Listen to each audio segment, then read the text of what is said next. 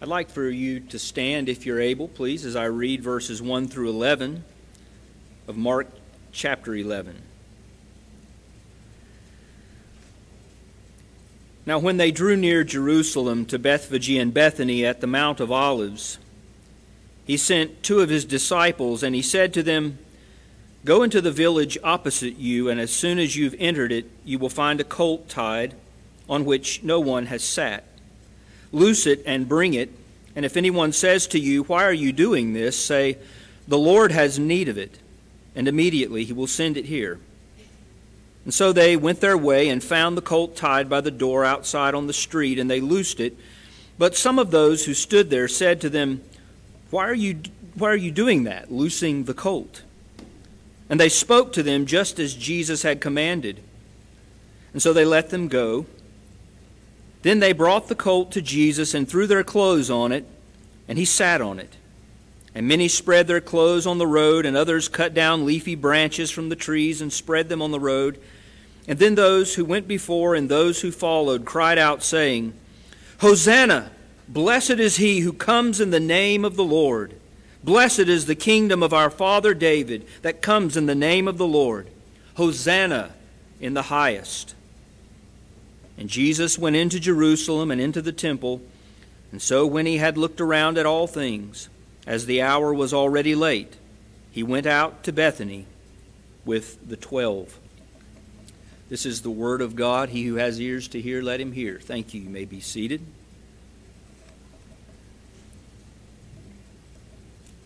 Mark chapter 11. The gospel of Jesus Christ is often most misunderstood by those who are most familiar with it. Now that's true not because the biblical revelation of Christ is not clear, it is, but because the human heart does not find the Christ of Scripture to be totally acceptable. Even we as Christians in the flesh, we struggle with sometimes our fleshly questions about Christ and the truth claims of our Lord in Scripture. But it's easier to impose our selfish human expectations on Jesus than to accept the truth about heaven's kingdom. Truth of the kingdom that he humbly declared, truth of the kingdom that he came and fulfilled. From the Genesis account of Cain and Abel to the churches of Asia Minor in the book of the Revelation, the Bible's history of redemption is fraught with examples of those who knew but wrongly interpreted or misperceived God's promise of redemption. And Scripture is likewise filled with God's correction of those misinterpretations or misperceptions. And chiefly, God's correction came to the Jewish people, those to whom the Word of God was expressly revealed. But human misinterpretation does not negate God's clearly stated purpose, does it? God has said what he said. And as Paul explains in his letter to the Roman church, it's not as though the Word of God has failed, simply because some, even its privileged Jewish recipients, do not pursue it by faith, as he says in Romans 9:33. As the apostle says in Romans 9 verses 4 through 5, to these physical descendants of Abraham and Isaac and Jacob belong the adoption, the glory, the covenants, the law, the worship, the promises, the patriarchs, and Christ. They knew that. They knew God's word. They heard it for centuries. They knew the promises, and God had promised through this chosen nation the blessings of his heavenly kingdom through a chosen Savior. this was not strange to their ears. They knew God would send a servant. They knew that servant would be a truly righteous prophet, a truly righteous priest, a truly righteous king. And so when Mark's gospel presents the Lord Jesus to us, we're told of this humble servant who was himself a descendant of Abraham. And in verses 1 through 11 of this passage, we find another turning point in the narrative of Jesus' ministry. His service as the prophet declaring the kingdom of heaven has essentially come to an end at this point. And he now enters Jerusalem as the promised king and the one who will soon offer himself in his high priestly role as the ultimate sacrifice for sin. The sacrifice that provides entrance into the kingdom before the Father's throne of grace. And we've been learning about that great high priest as Pastor John has been taking us through the book of Hebrews. But this passage in Mark gives us the triumphal entry of heaven's servant king presenting heaven's true kingdom. And it wasn't a kingdom like the Jewish people had come to understand. Maybe a kingdom that you don't really understand. But here we also find this misperception of the people in Jesus' day, who, although having all the facts, lacked the spiritual sight, the faith to perceive him. And so I want us to consider the servant king and his presentation of himself in the kingdom, and then the Jewish misperception. Let's look first at the presentation of Christ to the people in verses 1 through 6.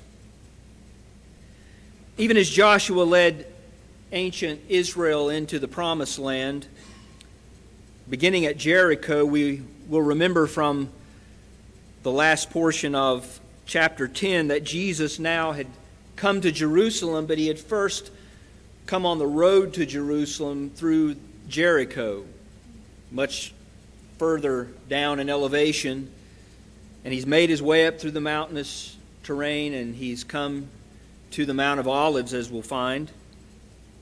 He's made his way to Jerusalem, the holy city, Jesus leading his people to the true promised land, the true holy heavenly Jerusalem.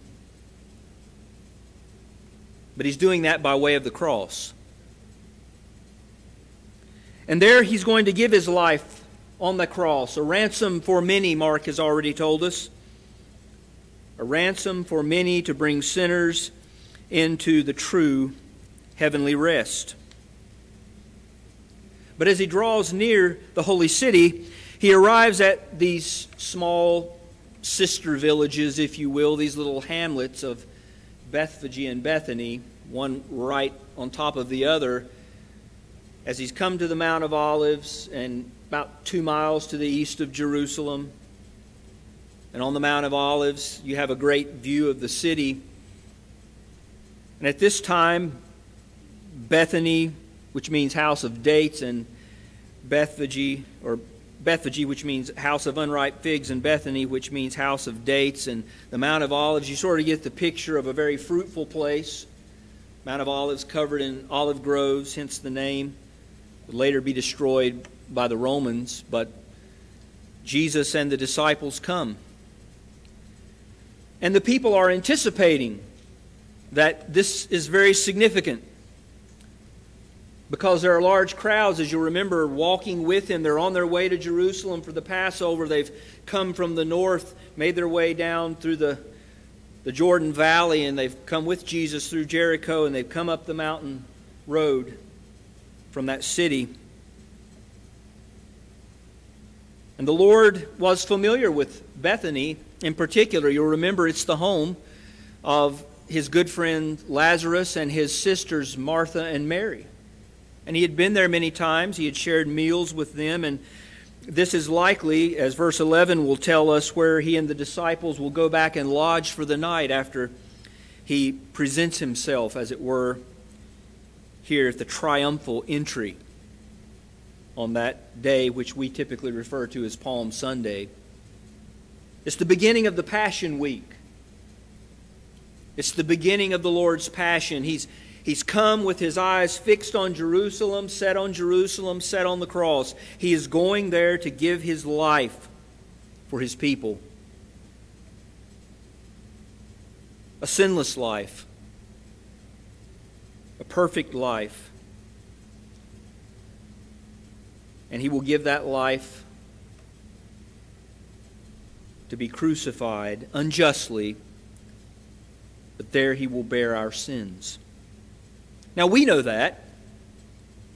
We look back on the cross. We look back having the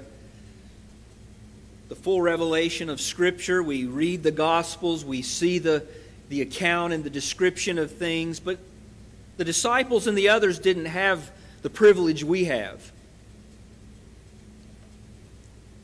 They're walking with Jesus. There's all kinds of excitement with the Passover feast at hand. And they see these things beginning to unfold. They know of Jesus. They know of his teaching. Everyone's anticipating, could this be the Christ, the Messiah, the anointed one of God? And there they are on the Mount of Olives. Matthew's Gospel tells us that probably it was Bethphage that came first in the order of things on the road, because that's where Jesus tells two of his disciples, I want you to stop and I want you to do something. Go into this village and I want you to acquire a special animal. And they're told two things. You'll find a colt tied on which no one has ever sat, which they were to untie and bring back to him. And they were to expect to be questioned about it. And when they were questioned, they were to reply, the Lord has need of it. He'll send it back here immediately. And he tells them they'll send it along with you. Now, verse 4 and 5 inform us that everything happened just as Jesus said. That was an indication to the disciples that Jesus was firmly aware of everything going on. Despite all of the activity, despite all of the interest in him and all the excitement and all the things that had happened and were about to happen, Jesus is fully understanding and fully in control of this situation. It does not take him by surprise. He does not miss the true significance of it.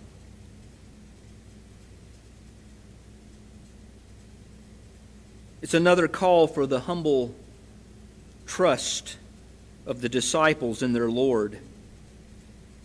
To know that everything that is about to happen is a part of the kingdom agenda. Matthew tells us that this was the colt of a donkey, and that Jesus requested the disciples to bring both. Mark just focuses on the colt and doesn't even tell us that it's a donkey. But you'll remember that Mark, when he tells us things, it's in rapid order. Immediately is one of Mark's favorite words. Jesus is a man of action. Jesus is a servant. Jesus is doing what the Father sent him to do. And Mark does not really give us all the information that Matthew and John do in particular, because this is one of the incidents in Jesus' ministry that all the gospel writers refer to. But we do know from the other gospels that the people should have known of the prophecy of Zechariah in chapter 9 and verse 9, which says, "Rejoice greatly, O daughter of Zion. Shout aloud, O daughter of Jerusalem. Behold, your king is coming to you. Righteous and having salvation is he, humble and mounted on a donkey and a colt, the foal of a donkey. Matthew and John say this was done by the Lord in fulfillment of that prophecy. Jewish kings had traditionally ridden donkeys. You'll remember when King David was on his deathbed and one of his other sons, Adonijah, I believe it was, had decided he would be king, and he calls a group of the nation's leaders together and tries to have himself crowned king, and it was found out, long story short, and brought to David's attention, and David says, I want you to take my son Solomon, have him ride on my donkey, and anoint him king. This was understood that the king who would come, the ultimate king, a king greater than even the great King David, the one to whom God made with whom God made a covenant and promised an eternal king to sit on his throne. The people knew that there would be that king, righteous and having salvation, who was humble, who would be riding a donkey. And so Jesus is unmistakably presenting himself the ultimate king, the fulfillment of the Davidic covenant. And even the best of Israel's kings before the time of exile had been less than perfect. And the people had been waiting for centuries. You get the idea, right? There's a great anticipation. We've had all these kings. We've had some great kings, even those that were very much like King David. But we've not had the great king yet. And we're waiting for him. And they expected him to arrive on a donkey, on a colt, the foal of a donkey. Again, this was not unknown.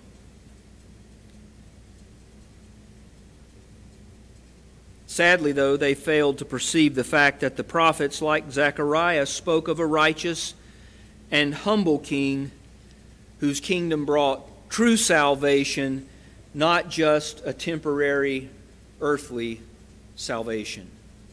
Now, they were familiar with that as well. God delivered the people of Israel over and over again throughout their history in a very earthly but temporal way. But that was all to say that he was the God of salvation. And frequently you'll find in the Old Testament, in particular the Psalms, God did all these wonderful things. God delivered his people, and yet you did not trust him to save your soul.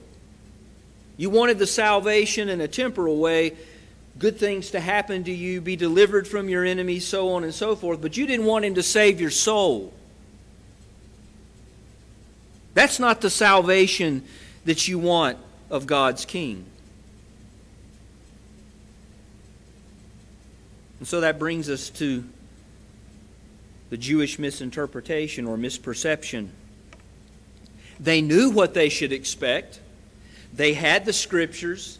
They had all of the Old Covenant ceremonial worship and all the types and all the shadows. They knew all of this. So do we. They didn't understand the Christ of Scripture. And as we go through these verses, I want you to ask yourself, do I understand this Christ? This is the Jesus that I'm here to worship this morning. This is the one who allows me to draw near to God. The disciples excitedly threw their cloaks on the animal. Hey, this looks like the fulfillment of prophecy. We're all for this. Let's give the Lord something to sit on. There's no saddle here, no cloth to throw over the animal for him to ride. Let's throw our cloaks over it. That's a submissive act. That's an act of expectation. The crowds have the same reaction. They're traveling, as we said, for the Passover feast, and they have begun to throw their garments on the ground as they see Jesus mounting the donkey, and they cut palm branches, or as Mark tells us, leafy branches that they had cut from the fields. The other Gospels tell us they're palm branches. And so the significance of Jesus riding a donkey, that's not lost on any of them. They see it as a sign of royalty. And then they began to, behind the Lord and in front of the Lord on the road, shout, "Hosanna! Save us, O Lord!" Now, why were they shouting that? Well, the pilgrims making their way to Jerusalem for Passover quoted the Psalms. I believe it's Psalm 113 through 118. And this is the very end of Psalm 118, the Passover Psalms. And they began to shout. And what do they say? "Hosanna! Save us, O Lord! Blessed is he who comes in the name of the Lord." Psalm 118, verses 25 and 26. They would have been declaring that anyway as they walked along, but then here's Christ on a donkey. Here's Zechariah 9, verse 9. And praise God! People in churches all over the place this morning praising God and quoting Scripture and listening to Scripture and singing hymns and singing psalms. But do they know who the Christ is? These people even recognize the significance as it relates to the Davidic covenant. And they bless the coming kingdom. Blessed is the kingdom of our father David that comes in the name of the Lord. And then they bless God again. Hosanna in the highest. Save us, O Lord God, the true and living God, God in the highest.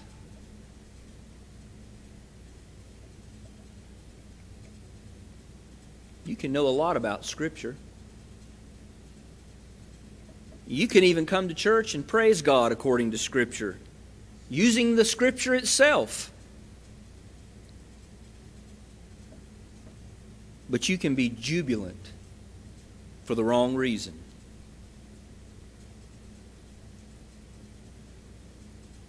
Their cries for salvation are misplaced. Why? Because none, not even the disciples, 11 of them at this time, who actually are repentant and trusting in Christ, they realize, or don't realize rather, that the salvation for which they cry can only be obtained, listen, by their King's death on the cross. Remember the apostles back in chapter 10, they've been arguing on the road. Who's the greatest among us? Who's going to be sitting on his right hand? Who's going to be sitting on his left? James and John had made this sort of behind-the-scenes deal with Jesus. You know, listen. And they brought their mom in on it. We want to be sitting one on your right, one on your left. They're anticipating the glory of the kingdom now. They're anticipating the overthrow of Rome now. They're anticipating good things in this life now. And Jesus has told them on more than one occasion, I'm going to Jerusalem. I'm going to be betrayed. I'm going to be unjustly treated. I'm going to be crucified. But I'm going to rise again.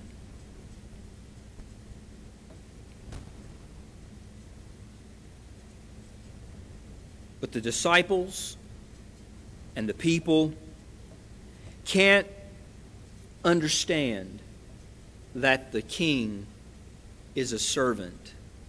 That the king not only was a prophet, but the king is also a priest, and that he will give himself. They do not understand that you can't enter the kingdom unless the king atones for sin and opens the way to God. Do you understand that this morning? Yes, yes, yes.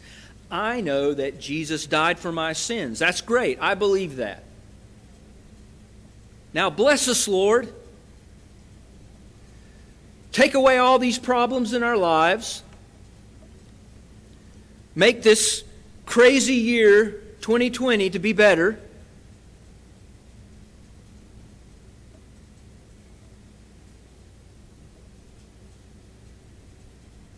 Isn't that the way we think? Even we who know the Lord, even we who have believed in Christ, we're not looking at it right. We're not remembering that the one who went to the cross to die for us, to bring us into the kingdom, has also said, deny yourself, take up your cross and follow me. He never said it would be easy. He never said the kingdom was going to be just glorious here on this earth. Oh, He's reigning. He's been raised from the dead. He's ascended into heaven. He's seated at the right hand of our Father. He's reigning now. And you are part of that kingdom. You have been brought into the kingdom. The sphere of God's salvation has encompassed you. He's brought you in through faith in Christ, if indeed you've trusted Him.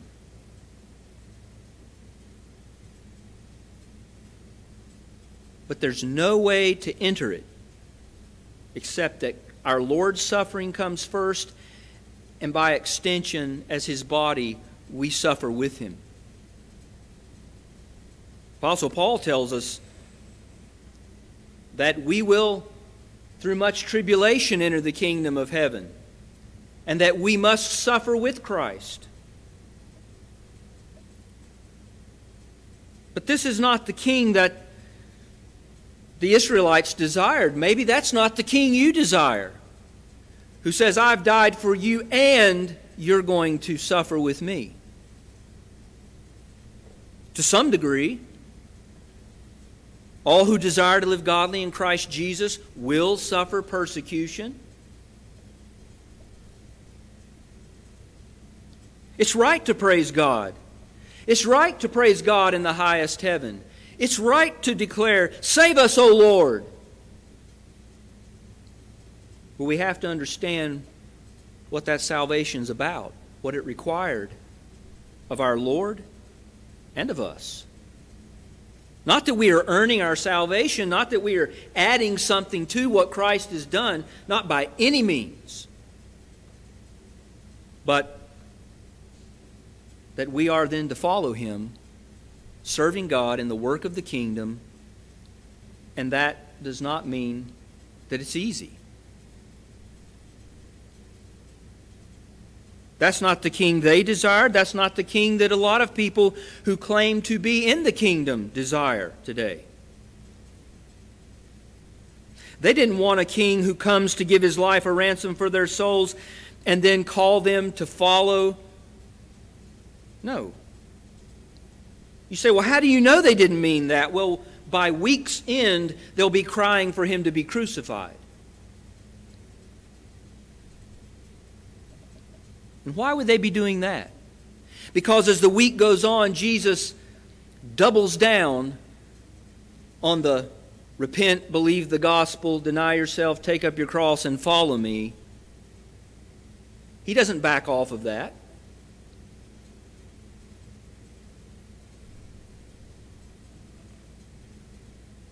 Unlike Bartimaeus, the nation of Israel as a whole did not spiritually see Christ and the kingdom of heaven in truth. And I fear there are a great many professing Christians who don't see, that is, to perceive Christ and the kingdom of heaven as it is in truth. Jesus has, at least in American culture, been watered down tremendously. The gospel's been watered down. And we want a king, and we want to sing praises to the king, but it's a king of our own making quite often in the church.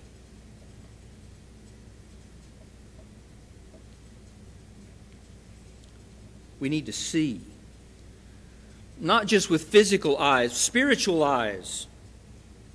Truly be saved, to have our hearts opened by the Spirit of God and see ourselves the sinners we are, Christ the Savior that He is, and to follow Him, and then cry out, Hosanna! Save us, O Lord. Blessed is He who comes in the name of the Lord, to fulfill all the promise. And that's what Christ has done. And that's how we should praise Him.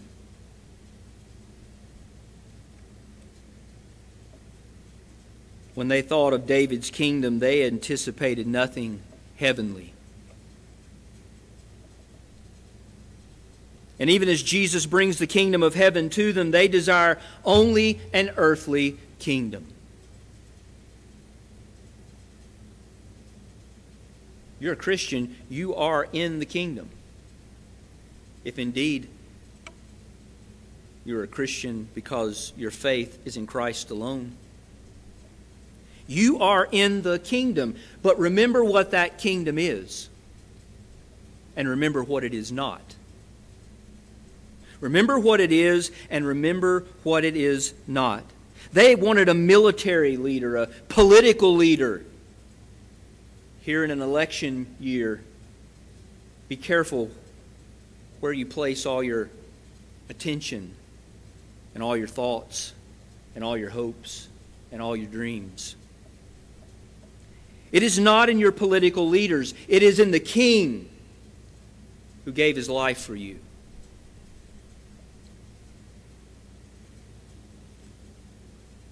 They wanted, listen, they wanted their king to assert their ethnic prominence. We are descendants of Abraham. We are the Israelites. Come, O Lord, make us great above all the nations. Because most of them didn't care about the other nations.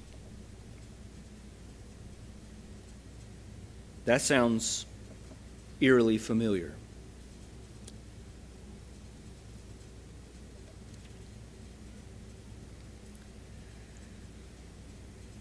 The Father's redemptive purpose that Christ accomplished so that the saints, both Jews and Gentiles, can enter the kingdom that encompasses a new heavens and a new earth. That's where our focus must be. And sadly, the national unbelief of Israel brought the curses of God's law and not the blessings of righteousness. And Jesus will pronounce this in the next passage as He comes to the fig tree and finds it fruitless. A symbol, a metaphor, if you will, of Israel, to whom He's come, and they are faithless, fruitless spiritually. Jesus is going to cleanse the temple in verses 15 through 19. He'll reaffirm God's redemptive purpose. This is my house. I established it. This was the way of worship, and all that it's supposed to mean you should have been following, and yet, Israelites, you have perverted it. I wonder what the Lord would say to the churches today. I called you to worship me in spirit and in truth, and I have found nothing of the sort. Nothing of the sort. Apostasy. Rejection of the King. I'll remind you what happened to Israel, to Jerusalem, and to the temple. A few decades later, in AD 70, the Romans came and wiped it out. Destroyed it all. Ended the Old Covenant era and that form of worship. God made a statement, but I think there's great application to the church. Brother Stan mentioned the churches in Revelation and how one had left its first love, we have to ask ourselves, have we left our first love? Are we in danger of the Lord, as He tells one of the churches there, that He will remove their lampstand, their witness, because they failed to do what He called them to do? To bear witness of Him? To follow Him? And so we see that God's promise of salvation clearly misperceived by those the most familiar with it. Don't think that Christians today can't fall into the same trap. Don't think that today there aren't perhaps even whole so-called churches that don't even worship the Christ of Scripture.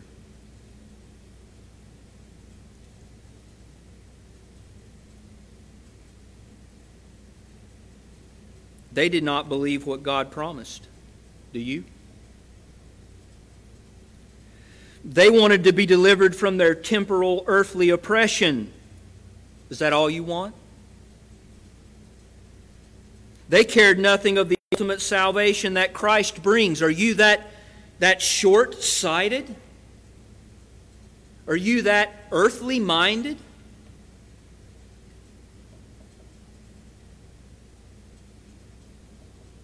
They desired the blessings of an earthly kingdom. They did not perceive the kingdom of God. What did our Lord Jesus say to Pontius Pilate? My kingdom is not of this world. We have to be in the world, but we can't be of it, as we say.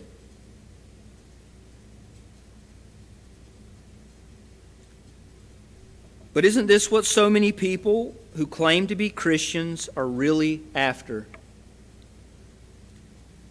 They don't want the righteousness of a humble, suffering servant king who calls for their repentance, for their trust, for their loyalty, no matter the consequences. They want a salvation that promises a trouble-free life.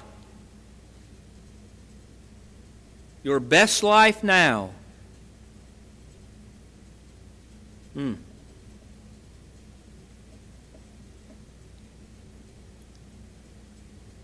want a salvation that offers a trouble-free life. And one that tells them they can sin without any ultimate consequences. Here's the problem. That's the lie of Satan. In essence, the devil in the Garden of Eden told Eve as he deceived her, God didn't really mean that you're going to die. He just doesn't want you to decide what's right and wrong for yourself. He doesn't want you to be God like He's God, but you can really be God like He is without any consequence. No, you can't.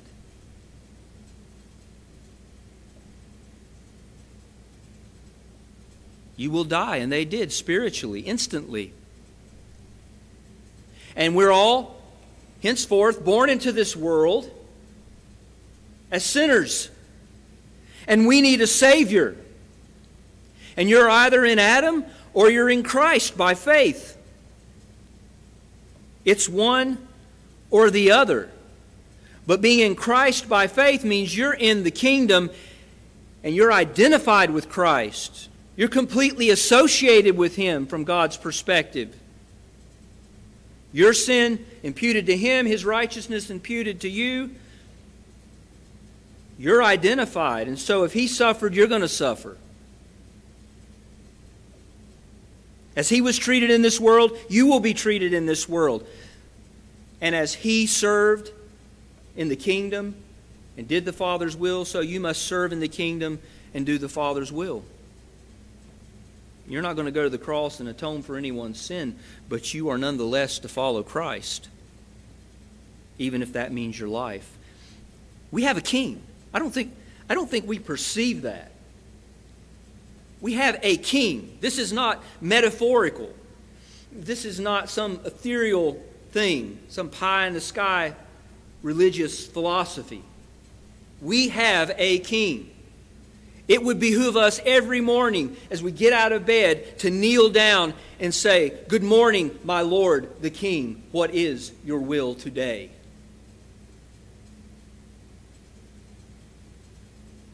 That is reality for the Christian. That is reality. The gospel is not some promise of earthbound ideals that God blesses and that Jesus helps us to realize. Let me say that again. The gospel is not some promise of earthbound ideals that God blesses and that Jesus just helps us to realize. Jesus is an example for you, but He's not just an example. No, the good news of salvation is that the life and the death and the resurrection of the servant king brings every sinner who repents, every sinner who believes in Him, into heaven's kingdom. That's why it's good news. You're not worried about the king issuing the decree to have you executed for your treason. There is therefore now no longer any condemnation for those who are in Christ Jesus, our Lord.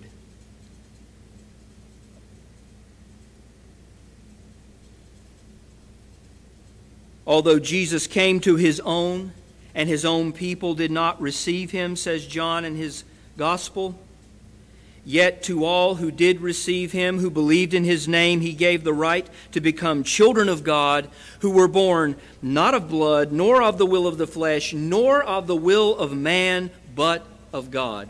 That's why you're in the kingdom.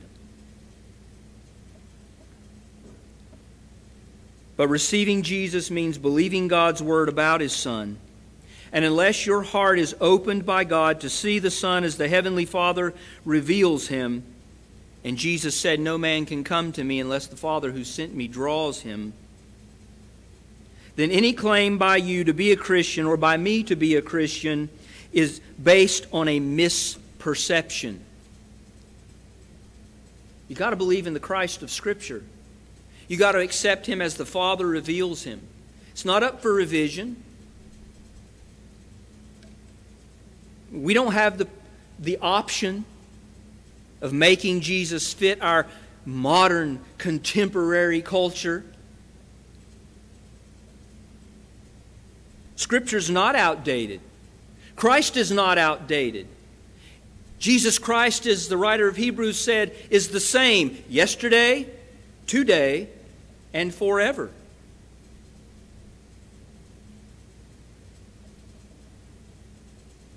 You can deceive yourself. You can falsely do many things in Jesus' name, and you'll be cast out of His presence in the day of judgment. What did our Lord say back in the Sermon on the Mount, Matthew in chapter 7, verses 21 through 23? Not everyone who says to me, "Lord, Lord," shall enter the kingdom of heaven, but he who does the will of my Father in heaven. Many will say to me in that day, "Lord, Lord, have we not done many things in your name, prophesied in your name, cast out demons in your name, done many wonders in your name?" Now hear what our Lord the King will say. I will declare to them, I never knew you. Depart from me, you who practice lawlessness.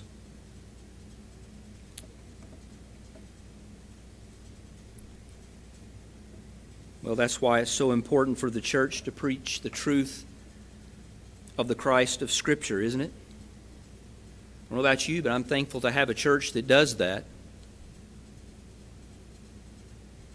Paul also says in the book of Romans that the righteousness we need to enter the kingdom of heaven is a righteousness that comes by faith in Christ alone. And faith comes by hearing, and hearing comes by the word of Christ.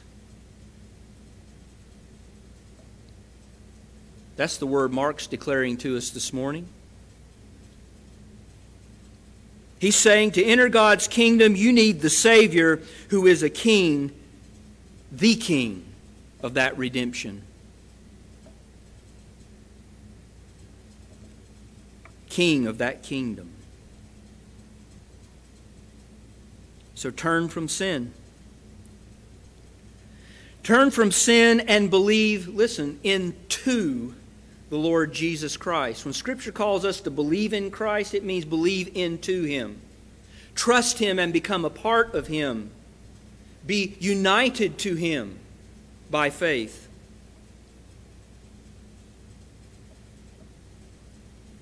Believe into God's Son, who declared heaven's kingdom, who opened the way to the kingdom and reigns over that kingdom forever. You must be united with Him by faith to become a citizen of the kingdom. As citizens of the kingdom, as those who profess the Lord Jesus Christ as King and who decide or who desire to follow Him,